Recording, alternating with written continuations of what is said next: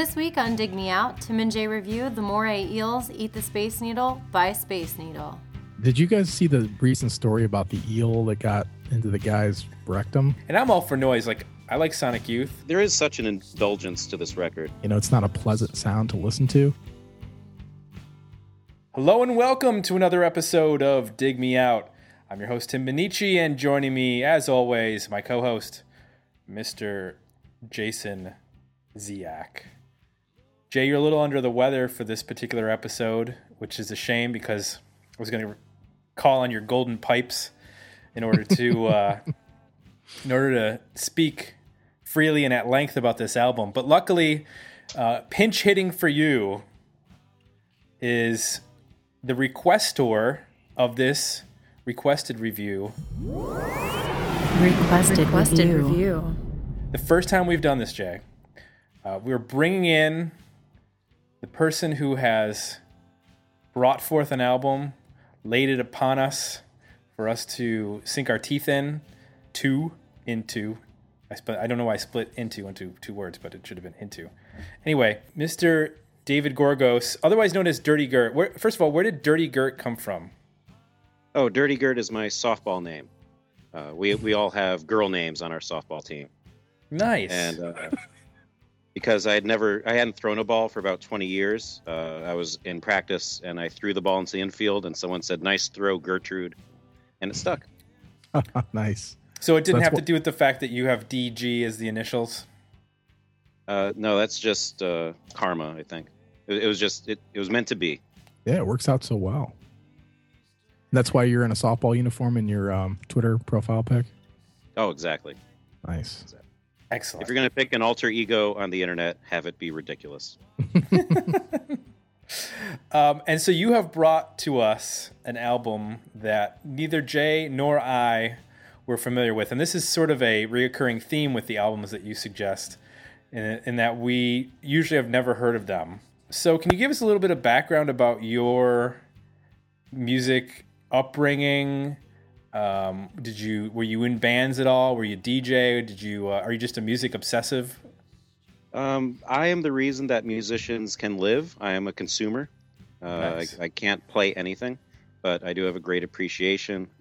I grew up in the Schenectady, New York area, so I discovered college radio with WCDB in Albany around in high school.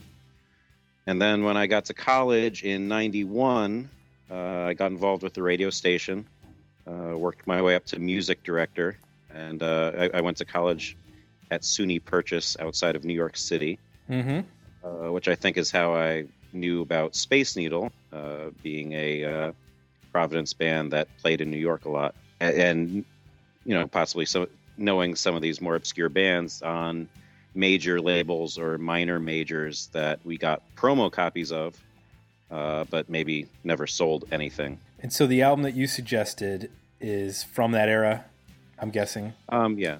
Okay. Oh, and then when I graduated, I worked at Kim's Underground in New York City, 96 and 97. So I knew a lot about the New York scene then as well.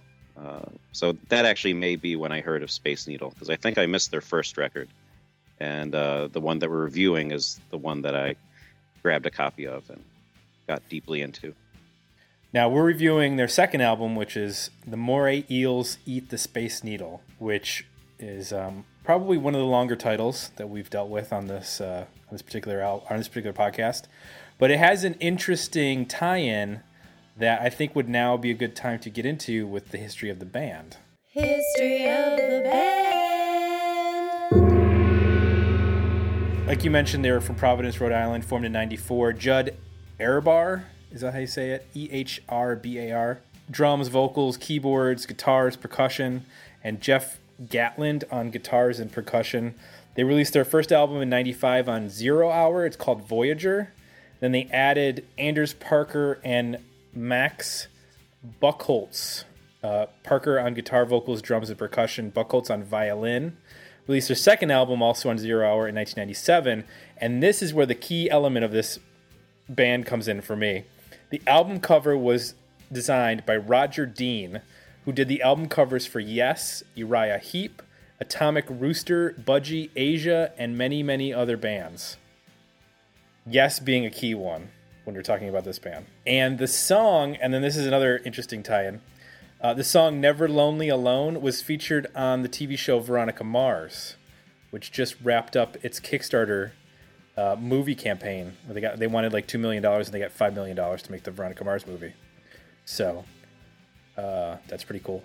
So they released an EP, a couple singles, appeared on some compilations, and then broke up the same year that this album came out. And then they played in some bands after this, but this is the key band in terms of Judd Erebar and the rest of the guys.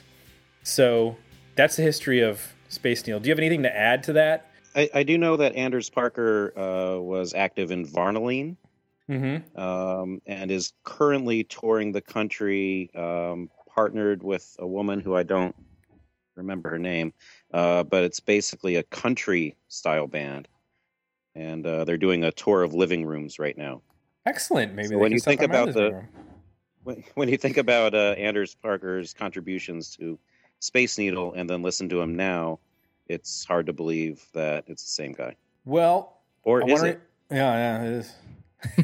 I want to remind everybody that if you want to suggest a band for review, just like David did, hit our request review page at digmeoutpodcast.com. We didn't get any comments from our Facebook feedback, but we did get a number of likes. So other people were happy that we were doing this album. So this is the second album this year that you have suggested to us. The first one was Radio Spangle, which we did a couple weeks ago. And then you're actually going to have another one coming up. And then I said that you buy 3, you get the 4th free. So you're going to have a 4th one somewhere down the line. I'm giving up one of my suggestions so that I can give you a free one. So let me ask you, do you feel like you're getting your money's worth with our reviews? Because I get very concerned that we're not educated enough sometimes. I think it's positive because we come to it with a fresh perspective, but sometimes the albums that we're reviewing, and I'm not tipping my hat here, but I don't understand them. And I feel like maybe I missed something in the 90s. There was an aspect to it that other people connected with.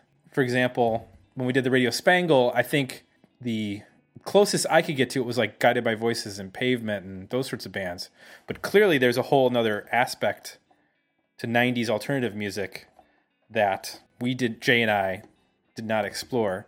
So I'm curious, actually, my real question is, what was your reasoning for picking this album? My personal reason of picking this one and Radio Spangle is that there is almost no criticism of these records on the internet.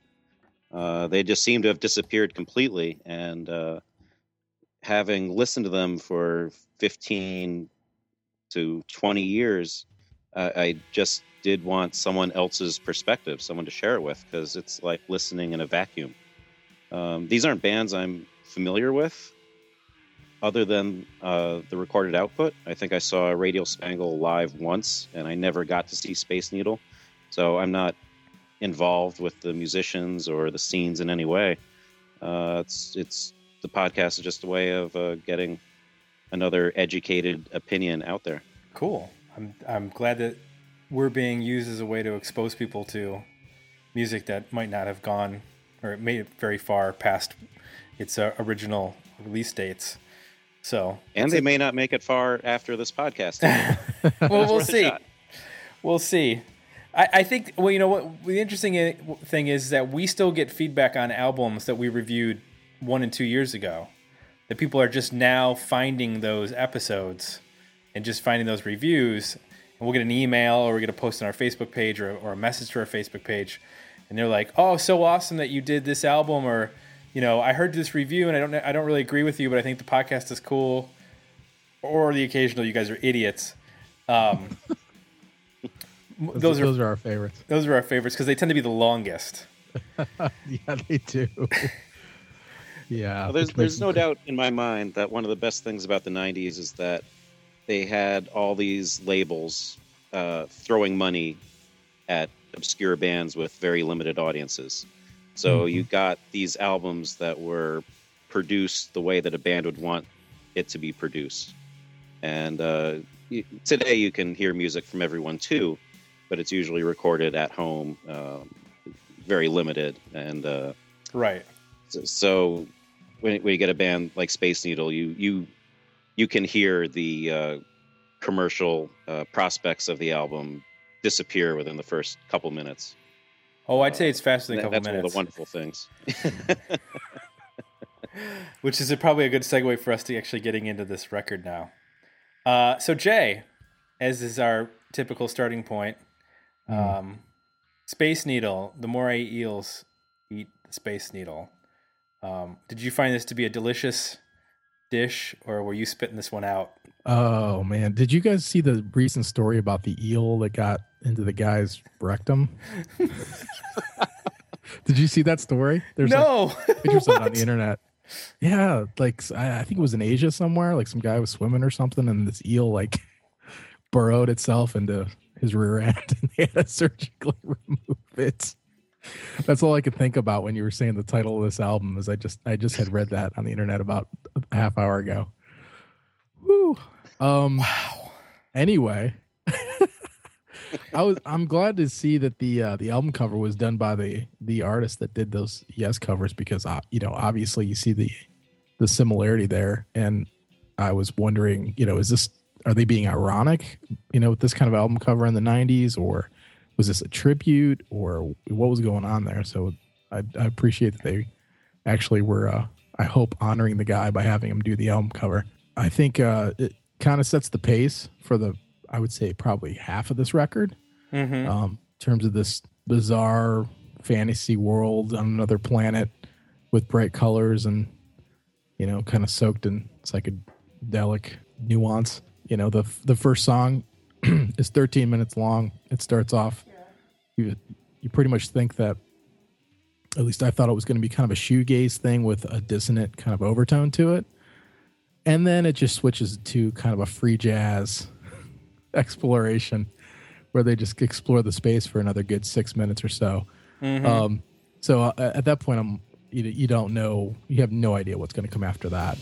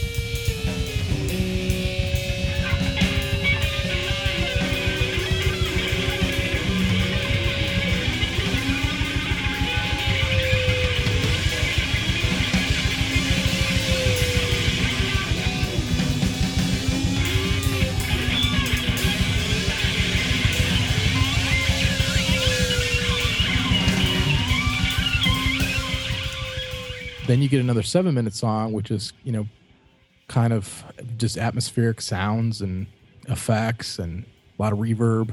So at that point, I'm like, all right, well, this is pretty much what this whole record's going to be. It's going to be just super spacey and trippy. Then you get to tracks 3 and 4, and things take a huge shift. Track 3, I think, starts off with a vocal harmony, at least a double vocal, which is different for that from what you've heard at this point. It has this propelling, almost like a synth pop kind of like bass and drum thing going on. It reminded me of Magnetic Fields. Yeah, and then there's this delicate voice over top of it. You get your light from the stars.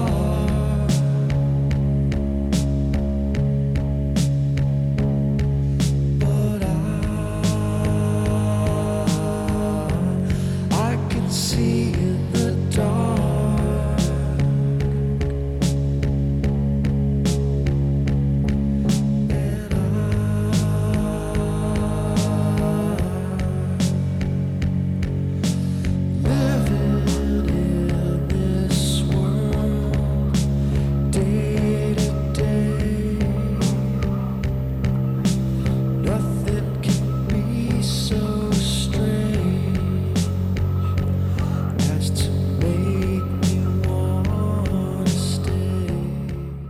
So that kind of piqued my interest at that point because it kind of felt like, I don't know, some of the stuff that I know you're a big fan of the movie Drive and the music that's in that movie starts to kind of almost take on that feeling. So then it gets to track 4 and then they introduce an electric piano out of nowhere. And it's kind of got like a R&B kind of rhythm to it. And, it's got kind of an Elliott Smith vibe with a kind of more of an upbeat drum part behind it.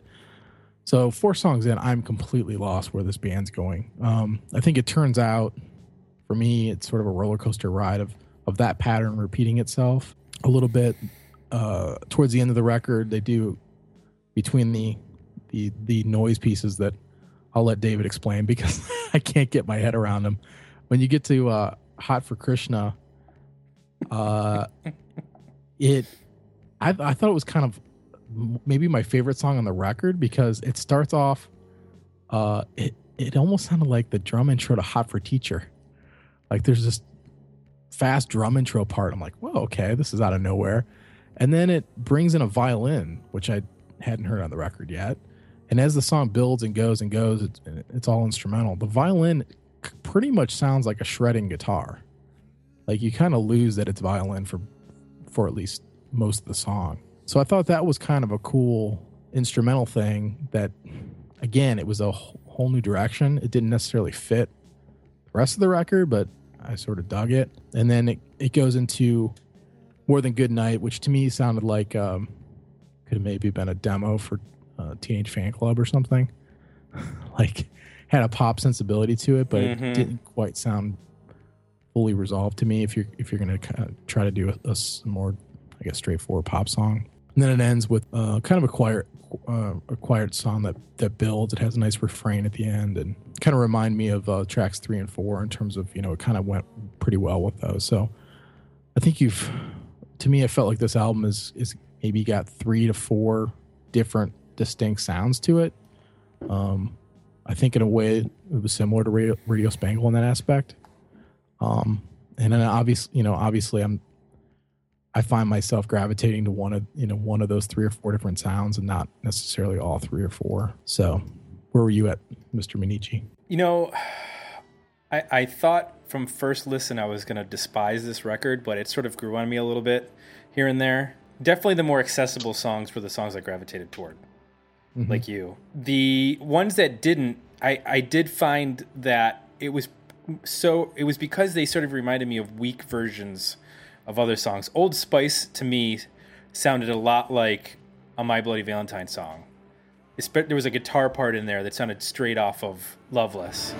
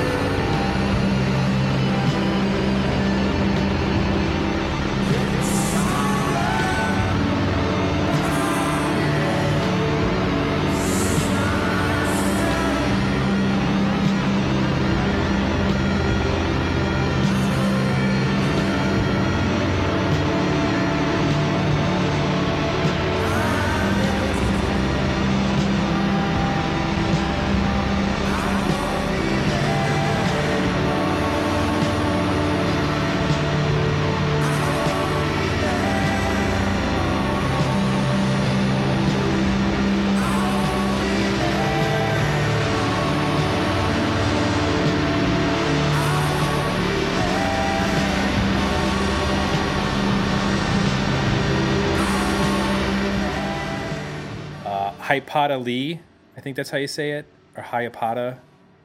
Lee. Sounds like the beginning of In the Evening by Led Zeppelin. I don't know. Does it remind anybody of that?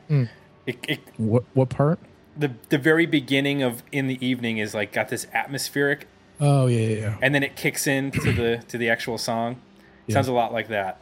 Hot for Christian I actually did like. That to me reminds me a lot of I saw the Swell Season, which is Glenn Hansard of the Frames' other band, the band that was actually the big band from the Once soundtrack. That to me sounds like a song that they did live where they just sort of like jammed.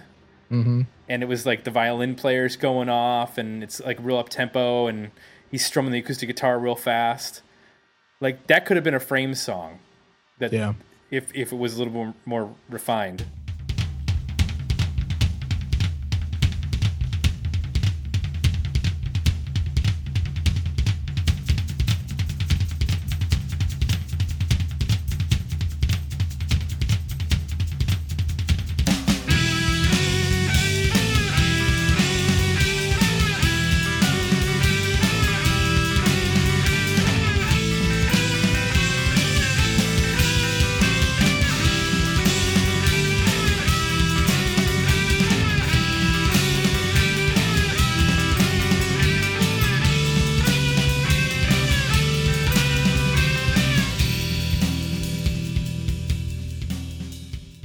I'm with you, like Never Lonely Alone. I even think that that's a clever lyric. I said it reminded me of Magnetic Fields. It just has a cool feel to it. Same with Love Left of Strangers. The electric piano is a nice change of pace. The vocals are okay. They're not as good as on Never Lonely Alone. They're a little more droney and they don't do as much work as the other ones. One Kind of Lullaby, again, the harmonized vocals. It makes me sad because it's like, oh man, there's like 3 or 4 songs where they do those harmonies or doubling, and it just sounds really good. And I wish there was more of that on the record because then there's songs like Flower for Algernon where it's all this like clean picking guitars and it's barely audible vocals. Mm-hmm. And it's like, well, if you could have done some of those harmonies there, it probably would have sounded really like church-like and sound like a choir. And they sort of do that a little bit towards the end, but I wish those noise songs they had developed where they did use vocals. I wish they developed them more so they were a little more present in the song. You wanted something to grab onto. Yeah, I just wanted some melody from the vocal to grab onto. The other stuff, the opening track, I don't even. Yeah, to me it sounds like 4 or 5 jams that were sort of edited together. I know they probably did play it live that way, but it doesn't sound like a cohesive song. There's even parts where they just sort of stop and start with a new part, and there's like a drum solo that goes on for like a minute and a half, and I would choose. I think there's an alternate take of that on the compilation that's on Spotify. Oh, I'm sure they never played it 2 ways. There's a 15. Well, it's a 15-minute version on Spotify. Oh, on that compilation album, and it sounds very similar to me, but I think it is an alternate take. Yeah. So I think I grew to like quite a bit of this record when I heard their pop sensibility start to come through, when they were working on the vocal melody a little bit more, and they were doing more with the vocal harmonies, when they were toning down the noise. And I'm all for noise. Like I like Sonic Youth. I'm cool with that. Check that box. I can check that box. And they're definitely playing in like, the old school. There's some Brian Eno influence. There's some Velvet Underground influence, some early Pink Floyd, those sorts of bands. But in terms of if they're going for like a space rock, that's one of the descriptions that I read of them is like a space rock. To me, if you're going to do space rock, or if you want to listen to space rock, this atmospheric, long, druggy jams with droning and stuff, I would go with Spiritualized. That's the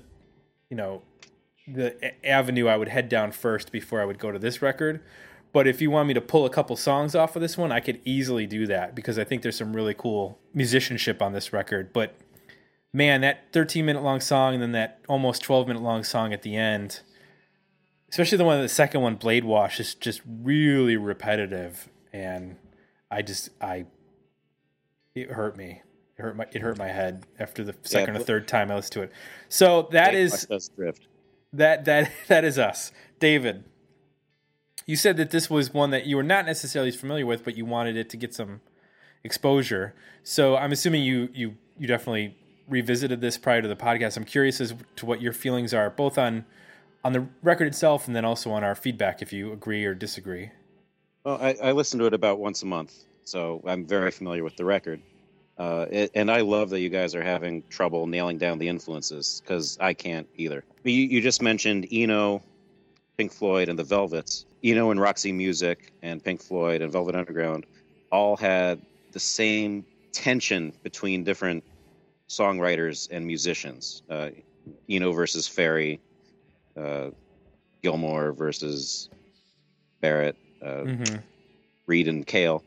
And I feel that same tension on this record with the Jekyll and Hyde, the jams and the extremely tight, repetitive, droning songs like Never Lonely Alone and One Kind of Lullaby. As I was looking at this record, I was having trouble pinning down exactly what that tension was, though, because One Kind of Lullaby is an Andrews Parker song that he sings, and Never Lonely Alone is a Judd song. Right. And Judd's the drummer, and he doesn't vary his drums during Never Lonely Alone the entire time. And I don't think he does during Old Spice either. Whereas he does get really free in the jams. So I can't figure out where that dynamic comes from in this band, but I love it. I love that it goes from that noise to that hypnotism. And as far as the cover, as far as the cover being ironic, I don't think it is, because I think that this is about half a prog record and half what prog bands would have done while trying to prepare their tight songs. Mm-hmm. Yes, would never be caught jamming, but they were certainly accomplished and would let things go nuts within their tight song structures. So this is definitely a lot looser. That kind of fits the era. Now, this is like a mashup of, if you took the progressive tendencies of Yes and combine them with like the drugged out droning of the Velvets, but then sort of mashed it into that 90s slow, I mentioned Magnetic Fields, but you could even get into like Low and some of those other bands that, droned on. And it's sort of like progressive rock for people who grew up on like 80s punk and post-punk or underground music. Like, it definitely has like an attitude as if it's punk, but sort of filtered through truly progressive and to the point where it's not even structured at some points, like with the track one, which I'm avoiding saying the name because there's a swear word in it. So I don't have to put I don't want to put the explicit tag on another episode, because then the kids can't listen to it. And then the kids they're dying to hear our review of Space Needle. They are. There was no parental advisory sticker. I think you should go for it. Where the fuck's my wallet? That's the name of the song. I'm gonna start playing this for my daughter and see what she thinks. I want to pair up Where the Fuck's My Wallet and do a mashup with I Left My Wallet in El Segundo by A Tribe Called Quest, and see how that works out. That answers and asks the question at the same time. Probably pull that off. Yeah, there is such an indulgence to this record, between leading off with that track and the F word, and spending a lot of money to get Roger Dean to do the cover art that apparently delayed the release of the album. It just seems like they were doing whatever they wanted to do and weren't really thinking of making a viable product. And the fact that they broke up so soon after shows that maybe they were recording it while thinking that there was no future and this was it, and they should just get all their ideas out right now. What was with bands that weren't really popular making ridiculous album covers? We talked to Jordan Zadarozny from Blink of the Star, and they spent like, that's right. What was it, like $5,000 or $15,000 for a swan ice sculpture that they drove out into the desert so they could take pictures of it while it was melting. And it was like, but you sold like 5,000 copies of your album. Like, Well, How- when how you can know you- you're never going to get royalties, you might as well spend your entire advance Right. while you can. I guess And so. and it was still under the old record label. Yeah, it the was format was DreamWorks still and- the same. It was the old business model.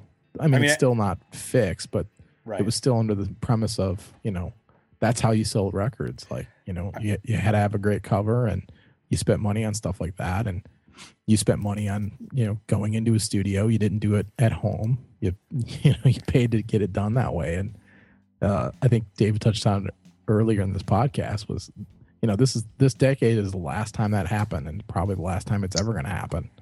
Where True. bands went in and they went in and like spent a month or 2, 3, 4 months making a quote unquote record.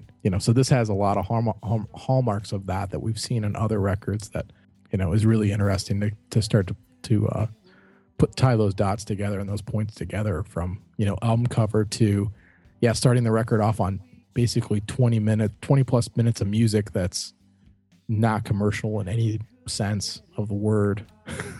And not, apparently not giving 2 F's about it.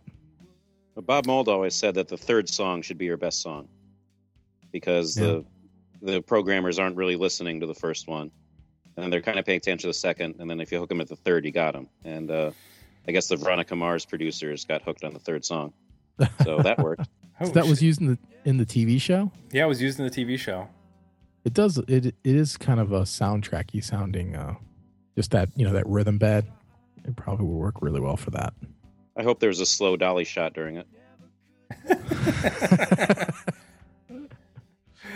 It's almost like this is 2 albums. You could probably split. It's 10 songs. You could probably split 5 and 5 between the what I would say are more structured and kind of more traditional songs, and then do another 5. And I guess if they were going for a more, if they were actually trying to get some radio play, mainstream radio play in the 90s, they could have put 5 on the first half and then put the second half of the album as their experimental side and gotten away with probably a little bit more of a promotion. Because like I did some research on this record. There are, like David said, there's almost no reviews of this album. Actually, oddly enough, the Onion AV Club has a review of this record, which I don't even think it existed in 1997. So I don't know why they went back and reviewed the record.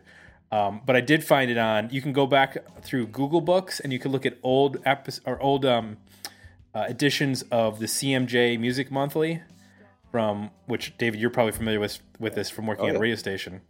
And they'll list the charts each week for CMJ. So this came out in January of '97. You want to take a guess what the top 2 records for CMJ were in January of '97? Wow.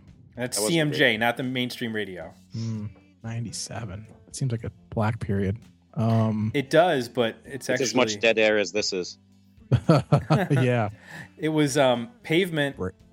Right in the Corners was number 1, and then Built to Spill was number 2.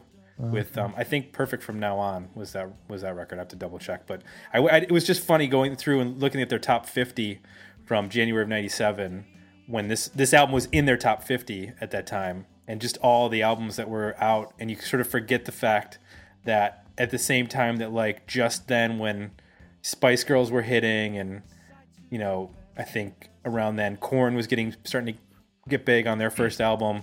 You sort of forget that, there still was kind of a vibrant college music scene with bands like Pavement and Built to Spill, and there was a ton of other ones, obviously. But that's where things sort of changed at a mainstream level, because probably 2 years before that, or even a year, those bands were getting some alternative radio play in mainstream, and not anymore by '97. So it was both enlightening and depressing to read it. So, but those are fun to go back and look at if you ever want to spend a few hours lost, is to go to Google Books and then put in CMJ for some date or year in the 90s. So, David, is this a record that you've pretty much liked start to finish since you listened to it, or is this something that's grown on you, like some of the material's grown on you over time? Yeah, I'm definitely with Tim, where the slower Judd songs were what hooked me. I would skip through Blade Wash or Wallet, from time to time. But it did grow, and as you get familiar with those longer songs, the intricacy is more able to stick with me. Okay. Because it does kind of sound like a mess the first few times, but Yeah. it becomes a part of my DNA, and I start to appreciate it, and I appreciate that even still it does sound like a different band when it goes from song to song. Yeah. And I love that bracingness, and it kind of wakes me up every time a new song comes on. Right. Well, that's good to hear, because I think we, I don't know, when you get into music like this, you feel like a little bit, there's the parts you latch onto, and then there's the parts that just seem so strange, and you feel like, all right, is there something about this I just don't get? So, I think if we all agree here that it's actually something that you're not supposed to get right away, you're supposed to let, get used to it.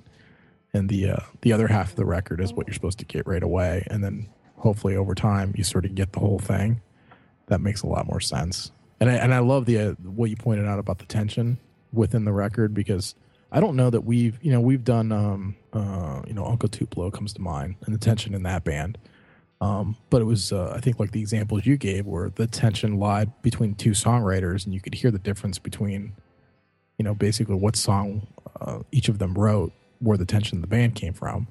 But in the case of this band, you're saying it doesn't necessarily align with who wrote the song. So there's some other tension some other variety here that's happening that is not necessarily explained by, differences in songwriting approach. I think some mysteries will remain unsolved. Maybe it's just drugs. I think if we did a Depending what mid-90s Sebadoh album, we'd get some tension. Oh, yeah. Yeah, absolutely. There was tension when they reunited and were performing live. You could feel it then. Yeah. Or maybe some Lou Barlow, Jay Mascis era Dinosaur Jr. Probably some tension in those particular recordings. There was a band I wanted to mention that is similar to some of the stuff that I'm not as comfortable with, but I do like, and that's Explosions in the Sky. Are you guys familiar with them? Oh, yeah. An instrumental band built around, they kind of not have a formula, but when you hear sort of one Explosions in the Sky album, you can kind of get an idea of what a lot of them are going to sound like, where they start with a small sort of guitar part and then build, and the tension builds in the song and gets bigger and bigger and bigger, and then it sort of collapses on itself. If you haven't heard them and you've seen the movie Friday Night Lights, which then became the TV show Friday Night Lights, Explosions in the Sky is featured quite a bit in that movie, because they're very appropriate for dramatic moments, I guess you'd say. And there were some aspects of the instrumental songs that reminded me of them, but I think that the thing that held me back is on a song like Flower for Algernon or Blade Wash, the tension just seems to be by adding like a second guitar that's just doing some feedback and noise, and the first guitar, which tends to be like a slow picked clean guitar, doesn't really ever change. It just sort of keeps moving along. And I guess and maybe Jay, you could back me up on this, I would like to have heard the band as a whole pick up the momentum, rather than just at some point introducing a loud guitar and then bringing it back down, and that was it. It felt like almost like they had this acoustic, or not acoustic, but they had this picked guitar part, and they just had it sitting there, and then we're like, let's just throw a loud guitar on top of it, as opposed to let's develop it as a band. That was I think the thing that was sort of holding me back from really liking this record as a whole. Yeah, and I think that there's I'm not super familiar with Explosions in the Sky. I've heard some stuff, and I would say the difference is that there's several moments on the Space Needle record where it steps over the line of what's I would consider most people would consider pleasant to listen to. Essentially sounds that don't hurt you. So if you think about like Blade Wash, there's a segment towards the about 3/4 through that song where it just this wall of noise happens, and it's like nobody really wants to listen to that. It's not a pleasant sound to listen to. It's like Metal Machine music. Yeah, and there's also some very strange dissonance and just other things that happen on this record that I'm not quite sure, Explosions in the Sky go quite that far. They sort of come up to the line of, they play with all the dynamics and the drama and experiment, but they don't go over the line of like, okay, that's sound that humans don't really like. Now, conceptually, from an art standpoint, being a designer, I can appreciate the intent there. But the fact remains that, a lot of people are not going to want to listen to those sounds because they're just not pleasant sounds to hear. They're definitely pushing it in terms of that. Well, I don't know that they're necessarily making the music to actually have people enjoy, because I once read a quote from Jeff Tweedy, who said that one of the songs that he wrote for A Ghost is Born features, I can't remember which track it is, but it features like a couple minutes of just horrific noise. And he said he was trying to replicate what he hears in his head when he gets he gets migraine headaches. Yeah. And it would like decimate him. Like he'd have to lay down and curl up in a ball because he gets these horrible headaches. And he's trying to replicate what that sounds like in his head. Not because he wants people to enjoy it. Not because he thinks it's pleasant, but he's just trying to replicate this noise that's in his head. I can appreciate that, but I'll never listen to that track because I don't want to listen to somebody's migraine headache. Right. I mean, as an artist, I would compare it to Husker Du's Zen Arcade, the last song. Mm-hmm. That's about a 15-minute jam with tons of feedback, and it's got some tight parts that it comes back to, but there are a lot of sections that are hard to listen to, or just high-pitched whine. And also, the Space Needle album came out around the same time that Mogwai were releasing records, which is Mogwai are the original Explosions in the Sky. So, and Mogwai's earlier albums also had they had the extreme loud soft dynamic, more so than anything on this record, and did have a lot of difficult portions that were interesting. And if you're looking for other contemporary bands, there's a horribly named band from Texas called This Will Destroy You, and I think they're making they sound. Yeah, well, they sound very influenced by Explosions in the Sky and Mogwai, and but they're making fantastic music right now. Well, in the same. I like Jesus and Mary Chain, and if you go back to their really early stuff, there are a lot of songs that are just caked with feedback and distortion, and they're not necessarily the most pleasant songs, but they get away with it because they have those like sort of buried Beach Boy harmonies. Yeah, and they're only 2.5 minutes long. And they're only 2.5 minutes long, exactly. So they can get away with those noises. I mean, obviously they refined their sound, halfway through their career or a couple albums into their career. But I guess I can take it in doses. And I like I said, I'm on board with Sonic Youth and whatnot. Well, I guess I have to refer to them as in the past tense. But there's certain frequencies when bands hit them, I'm like, I'm out. I can't take that. Yeah, so. I mean, I would say that I'm left of center. You're a little bit further left, and this band is way to the left. So there's just everybody has a line where all of a sudden what you're, I guess, comfortable with or expecting or wanting out of music, that's kind of where you sit. And when it goes over that, it's fun to be challenged. And boy, have we been challenged this season. Mostly thanks to David. He's been throwing the gauntlet down. This would be a good... What? Go ahead. That Shudder to Think record was... I'm still recovering from that, so... Yeah, that was I need a breather. Intense. We need to... Yeah. Can we do like a Warrant record from the 90s or something? Yeah, after Shudder to Think and this and... Yeah, we need some power pop. I need something. Was Shudder to Think on a major label for the one that you reviewed? Yeah, they were on. Jay, what were they on? It was when they left Discord and they signed their major label deal. So I want to say it was Atlantic, maybe. Yeah, I think it was Atlantic. So, and they made their most aggressive and. Oh yeah, Built to Spill's first Warner record. All those songs were 8 minutes long, and if their only single, they had to break it into parts 1 and 2, put it on a 7-inch. So these bands took the money and did whatever the hell they wanted. They are listed as that album being released on Sony Music Entertainment. Oh, okay. Whatever label that used to be. It's now owned by Sony. Ween's, I think Ween's first record was Pure Guava on Elektra. Their first major label record was all very tinny and difficult to listen to, and they got on Beavis and Butthead and whatever, but that was a pretty uncommercial record. I have no doubt that there was lots of drug use in the 90s by not only the musicians, but by the A&R guys who were signing bands like Ween to major label deals. I don't know who thought that Ween was going to be the next Nirvana, because I can see where they were like looked at Silverchair and they said, "Ooh, we can make some money off of that band." But I don't know how you look at Ween and go, "We are going to make $1 million off of Ween." Yeah. That's a leap I can't take.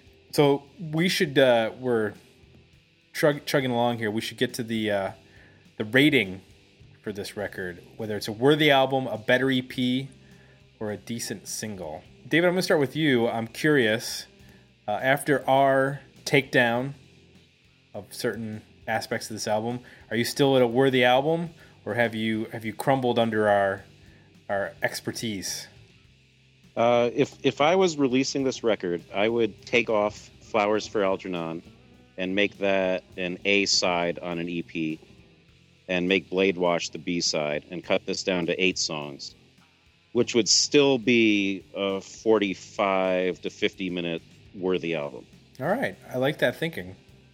Playing the producer role, or the. But yeah, then you'd only have you'd have Hypatia Lee, which has the fun violin, and Wallet, I think, is the most successful of the extended songs.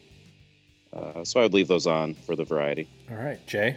I'm at EP. I got 5 songs in this album starred. I think there's some interesting things going on here from a direction standpoint on those songs, and I could take, I guess, One Kind of Lullaby is maybe one of the longer songs that I like the best because it still has a pretty good sense of melody to it. So in terms of being experimental, that's about as far as I want to go with this record. So I'm at an EP. I am as well. I'm at 4 songs.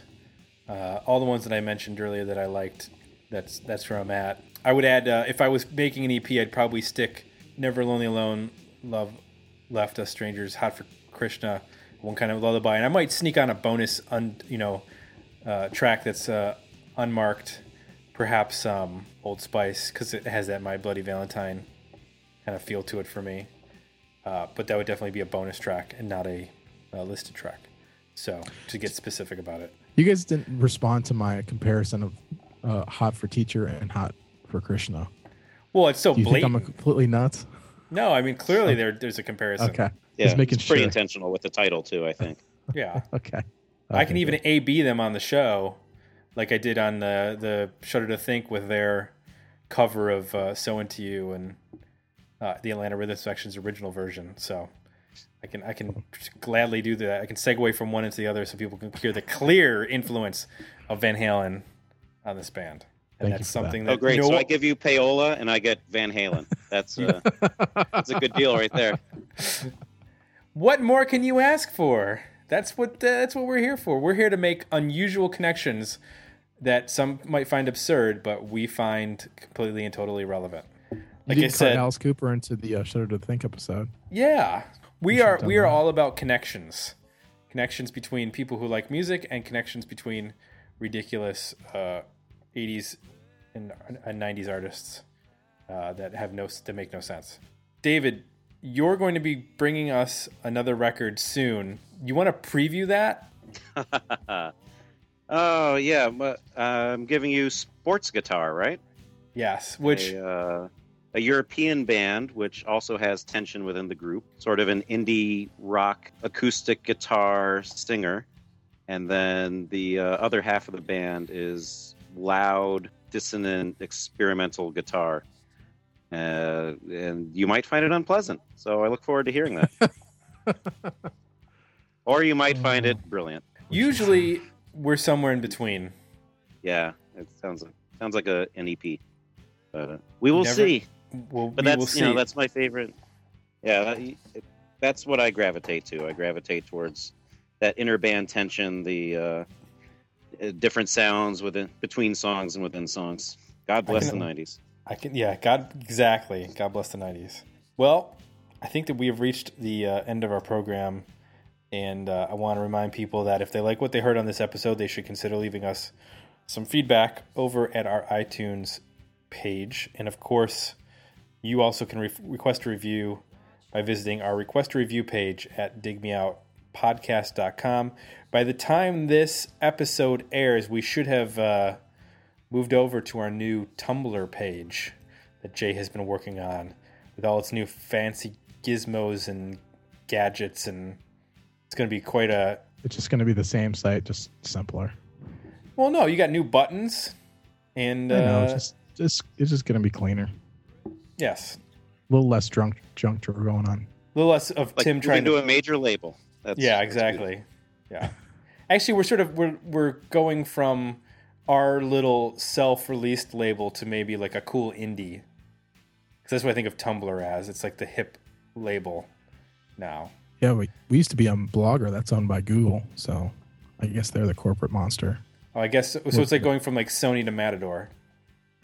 Basically, yeah. Or Merge or something like that.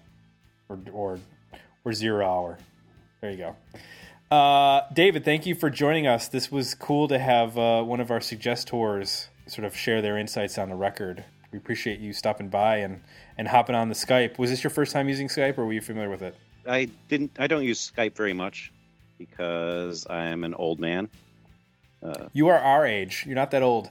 Yeah, exactly. But technology is not my friend. I am analog in a digital world. I still listen to podcasts. I mean, come on. Yeah, there you go. Podcasts are digital. This was my first extended Skype experience, and it was lovely. And thank you for having me. It's an honor to be on iTunes. You are now an artist on iTunes. The royalties will start rolling in like they do for us. So enjoy them for the... You better clear out a closet because you're going to need it for all the baskets of cash. No, sincerely though, thank you for being supportive of the podcast. We greatly appreciate it, and if you want to come back sometime in the future, you are more than welcome to. And we're looking forward to the sports guitar episode, and make sure to pick that free one because Jay really wants to hear. What was that one that you said that had the poetry? Shrimper Records, the Ah Club. I think I may not punish you though with the Ah Club. Come on, pick a hard one. Enough of this easy crap. All right, I'll send it to your inbox. And do you have anything in a foreign language? We haven't done We haven't done a foreign language album yet. Oh wow, there's my challenge. Perhaps German. We'd even go with like some sort of a Latin language, maybe or old school. Somebody's actually using Old Latin as their vocal. We'd go with that too. Sports guitar actually singing in English, so they have an accent. So that's a start. That'll do. Luna's cover of Bonnie and Clyde by Serge Gainsbourg. That's in French. Is that just one song? Yeah, it's just. I don't think we can do a whole episode around one song. You have Stereolab. Half of Stereolab songs are in French. That's true. Jay might protest if we have to do a Stereolab album. I've guaranteed him that pretty much there's going to be a guitar at some point. Yeah. Well, at this point, I'm not sure I could protest anything. I'm way out on the edge here. Hey, Aaron Perino's threatened to bring us a KRS-One album, so you better not say that. Well, I will say that I will draw the line at it has to fit the definition of rock in some form or another. Doesn't necessarily have to have a guitar, but you have to be able to justify that if it's the format of rock, because that is in the show description. It is.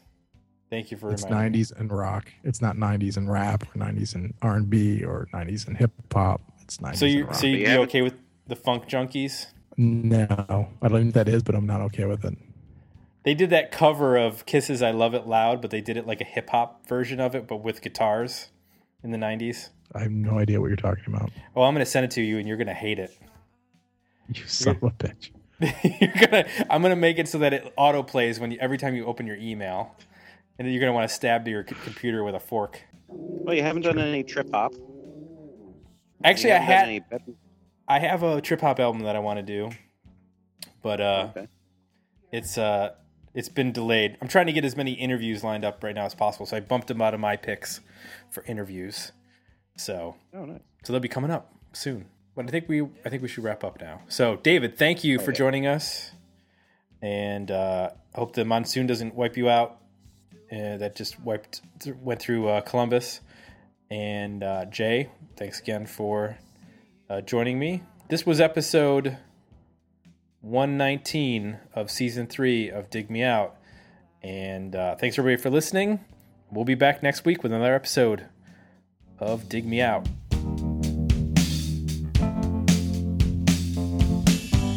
Love left a stranger, and we never. Join the conversation about this episode at digmeoutpodcast.com, where you can find links to our Facebook page and Twitter feed, as well as links to our Request a Review and merchandise pages.